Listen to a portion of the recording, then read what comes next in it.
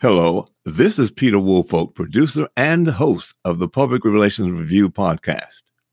When I conceived this program, my idea was to provide public relations practitioners with a wide variety of solid, useful information and guidance from public relations professionals across America. And we are doing that. I will continue to cover important topics such as crisis communications and artificial intelligence and other such important topics. But I will also address other issues such as diversity in public relations, marketing to women, public relations trends, various data concerns, and much more. From time to time, I will also invite vendors of public relations products on to help you better understand how these products can improve your efficiency and your effectiveness. You will learn a lot from our podcast, so thank you for listening, and please inform your colleagues about the Public Relations Review podcast and continue listening. Thank you so very much. Welcome. This is the Public Relations Review podcast, a program to discuss the many facets of public relations with seasoned professionals, educators, authors, and others. Now, here is your host, Peter Woolfolk. Welcome to the Public Relations Review to our listeners across America and around the world. Now, perhaps you, as I often do, wonder how do celebrities and high visibility people with various backgrounds get opportunities to promote or support various products, services, or causes? Well, my guest today has an answer. Rick Bacharach founded Celebrity Focus, located in Chicago, Illinois, back in 1987, with the basic idea that his experience would offer exceptional value to brands. He understood the needs of talent and could put that to work for brands.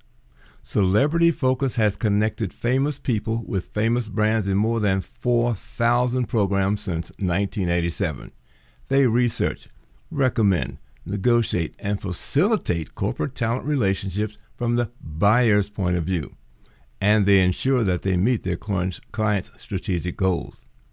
His background as an athlete and collegiate coach led to a career as an agent and to a vice president of marketing for two major sports agencies, IMG and CSMG. It is this perspective that gave him the knowledge necessary to build great deals that consider the needs and interests of each party, thereby finding the true win-win solutions that deliver results. Rick, welcome to Public Relations Review. Well, thanks, Peter. Glad to be here. Well, look, let's start by asking, I guess for lack of a better term, I'm going to call it the mating process. How does this begin that you can connect celebrities to brands? Well, it's a great question, and certainly a great place to start. I think the answer actually begins a little bit before the mating process. And I'll put it into the context of public relations. We have practitioners, of course, and PR teams that, first of all, consider using celebrities and as spokespeople in campaigns and programs, various PR initiatives. So I think that one of the things that is important to recognize right out of the gate, first of all, what's the role of the celebrity spokesperson? Why do some campaigns have a spokesperson and other campaigns not? So we begin with the question of what's the role of the celebrity spokesperson, and the answer very simply is to serve as a vehicle for the dissemination of brand messages. So when we've got particular initiatives that are looking for a beacon, somebody or something to cut through the immediate clutter, a great way to do that is, of course, to utilize a spokesperson, and of course the celebrity cuts through even stronger than perhaps a brand executive or someone of that means. So from a process perspective, once they make the decision, our clients come to us, and we will help them, first of all, formulate a plan, not necessarily based on who the right person is initially, but what's the right profile of the personality. What type of person are we looking for? What's the criteria that they have to meet? Is it male, female? Is it age skewed? Is it somebody known for a particular field, either through a role perhaps that they've played on television or in film, or is it perhaps the life they lead? Where's the relevance? So we ask the next question is, why does this person or this profile of a spokesperson make sense? Once we've got that nailed down, and after we've worked with our clients through the process of budgeting, then we're able to actually embark on next developing a set of criteria for a candidates list or a few candidates lists, developing a list of folks that both work within the budget and also meet all the personality criteria. After that, then we begin the dance. We develop lists of candidates that hopefully speak to those issues of relevance and of budget. We present comprehensive lists, and then we narrow that down based on the needs and interests of the clients. We narrow that down to perhaps the top 3 or 4 candidates before we begin that contact phase. So hopefully that addresses at least part of what you asked me about the mating process. Well, it certainly does, and it also raises another question for me, because sometimes people can gain notoriety, and for positive reasons, through something that they've done in the news, and it gets on the news, and it touches people in a positive way. Can then those people also be considered as spokespeople for a brand if, in fact, what they did or why they're getting that notoriety also fits the profile that you're looking for? Well, the answer is, of course, yes. From my perspective, my specialty is, of course, the world of celebrity. The world of celebrity today is a vastly different world than it was 25 or 30 years ago. Back in the day, what I will call the day, celebrity was defined pretty narrowly by very well-known personalities who were entertainers, actors, actresses, athletes, political figures, folks that were known for those, for their expertise in those particular fields. Nowadays, the world of celebrity has expanded pretty dramatically due to things like what's known in the industry as non-scripted television or reality shows. Mm-hmm. We've seen the evolution of television itself pretty dramatically away from simply being entertainment networks for theatrical productions, and now we see a lot of real people TV. So, that whole genre of what is a celebrity today is vastly different than it was 30 years ago. You look at the explosion of networks like Food Network and DIY and HGTV and places like that, TLC, you've got all these vast forms of broadcast that simply didn't exist, and as a result of it, you have a whole new field of celebrity today that, once again, 25, 30 years ago really didn't exist. And that doesn't, of course, even address the field of experts, category experts, nowadays social media stars. The darlings of the PR world today are quote-unquote influencers. But in the true world of celebrity, people can be known for lots of different things. They can be known for an expertise in their field, but also for how they live their life. And I think all of that goes into that. It all speaks to the process of, why does this person make sense for this particular role? That brings up an interesting question. Now, from your point of view, you mentioned celebrities and you mentioned influencers. From your particular perspective, do you see a difference there? I do. I think that, again, I think of celebrity, and I define it narrowly down to fame. I'm still a very strong believer that truly famous people are what moves the needle. I'm not suggesting, of course, that influencers don't have impact, but I think that the field remains very, very new and a little less definable than many of the practitioners may want to believe. Social media following alone doesn't give us enough. We simply don't have enough data at this point to really understand the impact, to know what the composition of those audiences are. We do. I know there's plenty of folks that would argue that, and they believe that it's truly the essence of target marketing.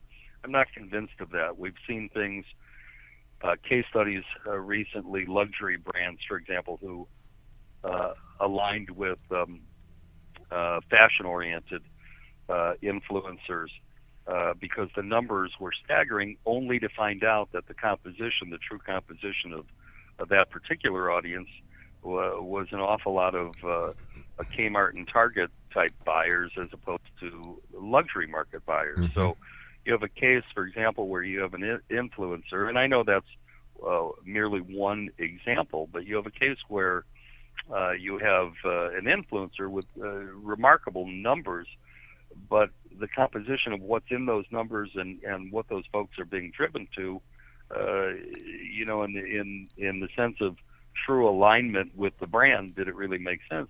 At the end of the day, the answer was no. And frankly, I've seen an awful lot of that. So from my perspective, I'm still a believer in the concept that celebrity sells and true celebrity sells. And for me, true celebrity means a mainstream famous people.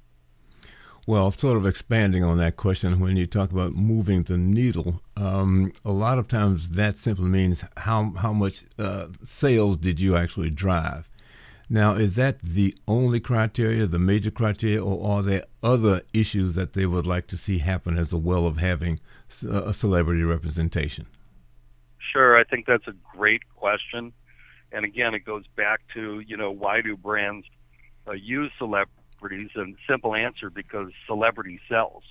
It sells in a variety of ways. Increased sales is certainly one place, but we've seen impact in increased stock value, value over competition, enhanced brand image, market share gain, brand reassurance.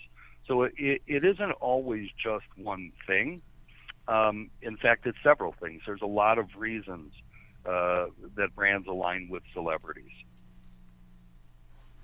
Well, let me ask you then, knowing that, I'm just wondering now, because there are some celebrities who perhaps maybe make a living at this, do they also keep track of their data so they can say, well, yes, I represented X brand last year, and from when I started until when I maybe ended that, or whatever it is, a year or so later, that sales went up by thus and so, recognition went up by, do they keep track of their own data under those circumstances? So that would be probably a yes and no answer. The average celebrity probably doesn't. Most celebrities are in fact really focused on what they do for a living. So their attention is really put on their primary craft, their primary employment, and whether that's their performance as an athlete or as an entertainer, a musician, actor, actress, what have you, their focus is on their craft. And endorsement work, spokesperson work is really secondary to them. Now, we've also seen far greater sophistication on the representation side of the business. So agents, managers, personal managers, business managers, that whole sector of the business has become much more sophisticated, again, during this period of the past 20 years or so. So the marketing reps in particular, I would say, are keenly aware of performance. They may not always, unless they're in sales mode, they may not always want to reference it, but they have access to the information, and certainly when a famous person endorses a product or is a spokesperson for a product, they do a pretty good job following up to find out how did the relationship perform. Mm-hmm. It, of course, becomes a sales function for them to be able to encourage buyers to consider their people the next time. But they also want to know. So I think in general, the talent may not know keenly. Some do, but for the most part now they're on to their next primary job, and but their representatives usually have an idea of how well campaigns have performed. And talent, by the way, of course, is just one part of the performance. I mean, the campaigns, the celebrity can impact her or his performance in the campaign or the initiative, but they're not the ones that are pulling the trigger. They may be delivering the messages, but they're not, they're not the Wizard of Oz with their hands on the controls behind the curtain, so to speak. That's where success really lay in the hands of the practitioners and the teams. Mm-hmm. So success really can be measured a number of different ways. It just depends upon what the buyer, so to speak, is looking for as an outcome. And as you said, the agents and people keep metrics right these days on everything. So, how many TV sets were tuned in, what time of day they watched, what channel they watched on, all of that sort of stuff. As you said, somebody has that data because sooner or later they're going to need to have it. Well, there's no doubt about it. And again, if we put it into the realm of PR, we have the ability, not me, but of course the marketplace has the ability to measure results pretty significantly, especially where most of these campaigns and initiatives are focused on earned media. I think the access to data is pretty significant. So they're going to know, the PR teams are going to know pretty immediately and comprehensively results. Now, and they'll not just know growth numbers; they'll be able to target those results as well. They'll see where it performed best, and whether it met its targeted criteria or not. Mm-hmm. Well, also celebrities, in addition to perhaps selling a product, there might be some who want to be involved in a cause. How are prices for those individuals, determined? If in fact they do want to charge for it, I'm sure there might be some that volunteer because they support the cause. But let's say a non-profit organization versus one that's paying, how are costs different to bring that particular person on board? So, I wish there was a standard answer for that, and there really isn't. Some of them are paid engagements and others are not. So number one, we always look at casting these opportunities to a single thing. I call it finding the fit. And in that process of finding the fit, it really comes down to a word that I mentioned earlier, that's relevance. Why does this person make sense? And that door swings both ways, both from the brand, or in this case the nonprofit's perspective, as well as the celebrity. From the celebrity's perspective, the first thing they ask themselves is, why does this make sense? Why am I relevant? Why is this important to me? So in certain cases, there are engagements that are driven strictly altruistically, and though more often than not, those are driven by personal experiences. Do I have a close family member who suffered from whatever the condition might have been? Is there a reason if I'm performing something for, let's say, dyslexia, is this something that affected a member of my family? Did my mom have breast cancer, for example? So is there a direct connection and something that compels me individually to want to do this and perhaps even seek it out?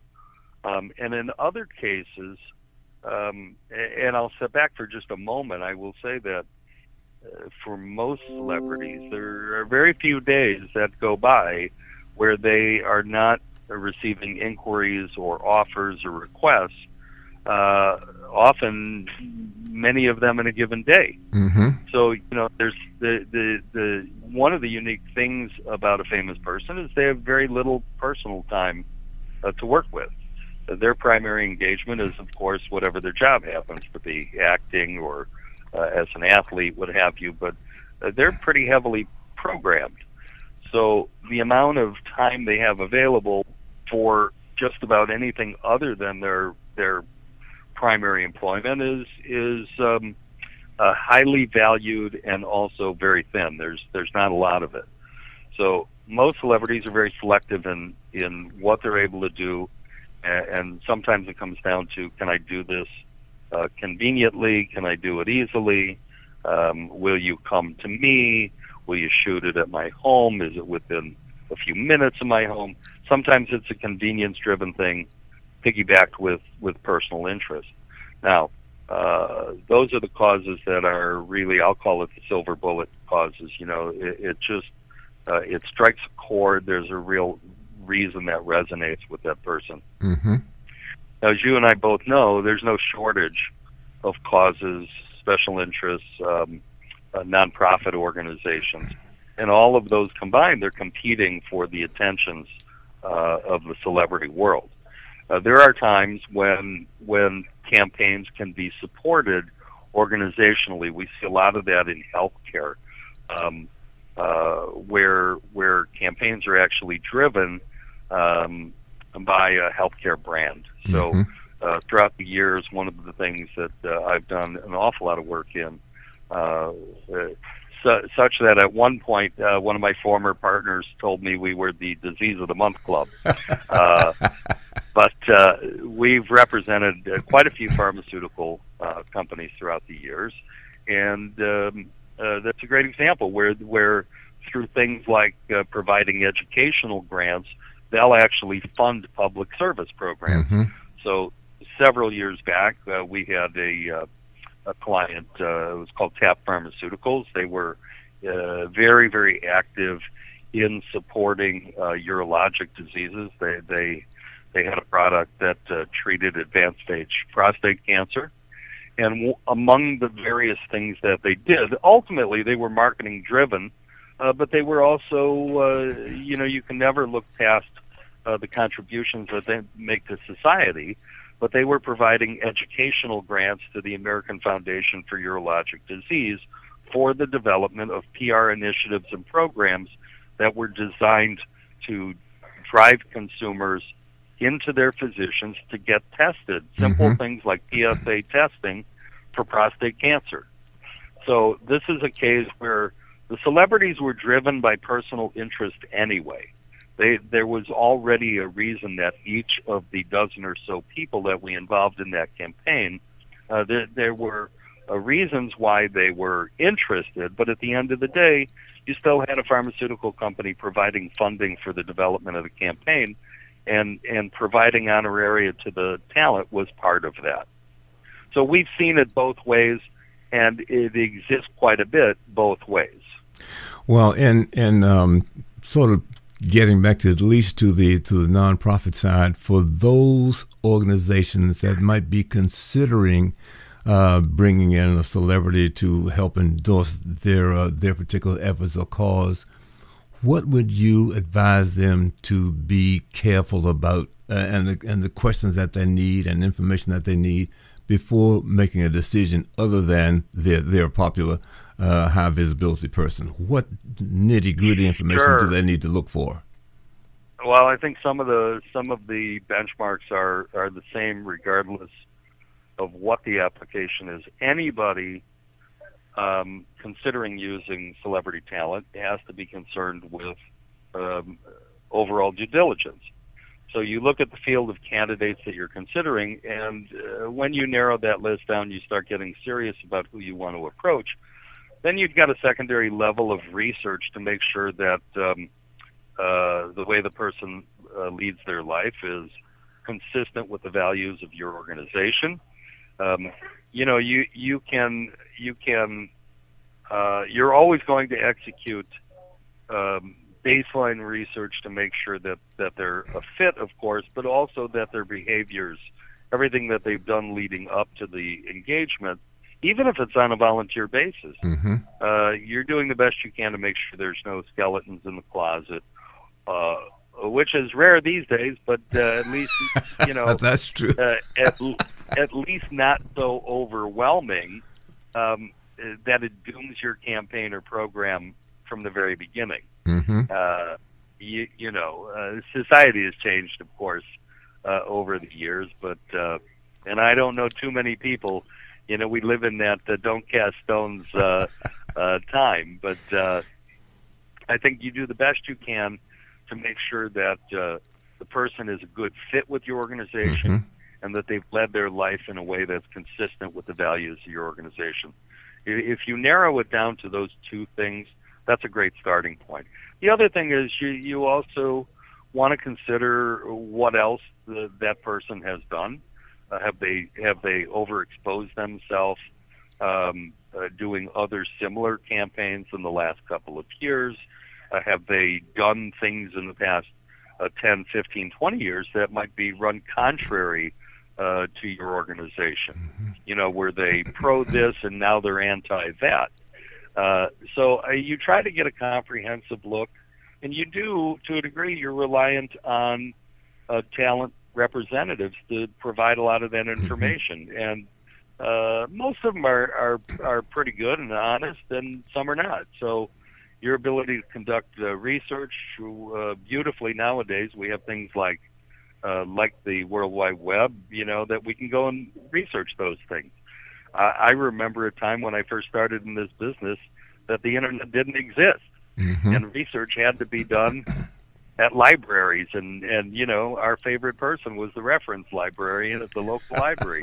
Thank God things are different today, and information comes in so many different forms. It's hard to hide anything nowadays. Well, I agree with you. So basically, you're saying due diligence really includes a deep dive on the internet, just to be certain that you've covered all your bases as best you possibly can. Well, the only thing I would amend there is to say relatively certain. Okay. We do not live in a perfect world, but we do the best we can. Well, Rick, let me say thank you. This has been very, very insightful. I have really appreciated you taking the time to come join us here on the Public Relations Review. And do you have any closing remarks for the audience? No, I would just, I think I would tell folks that the benefits far outweigh the risks. Don't be gun shy. Fame is a very useful tool when you can use it in favor of your brand or organization. While we've seen some negative examples, we've seen far more that are positive. And, we live in an age where there is simply so much of everything out there. The reality is that if you understand why celebrities are used, and if you use them effectively to cut through clutter and to make sure that there's relevance to the selection you've made, it's not always about the biggest name, but it is always about why that person makes sense. So if you approach it from those perspectives, that you're going to have success working with famous people. Well, great. Rick Bacharach, founder and CEO of Celebrity Focus, I want to say again, thank you so much for joining us. And to our listeners, please, share this information with your colleagues and join us again for the next edition of the Public Relations Review. This podcast is produced by Communication Strategies, an award-winning public relations and public affairs firm headquartered in Nashville, Tennessee. Thank you for joining us.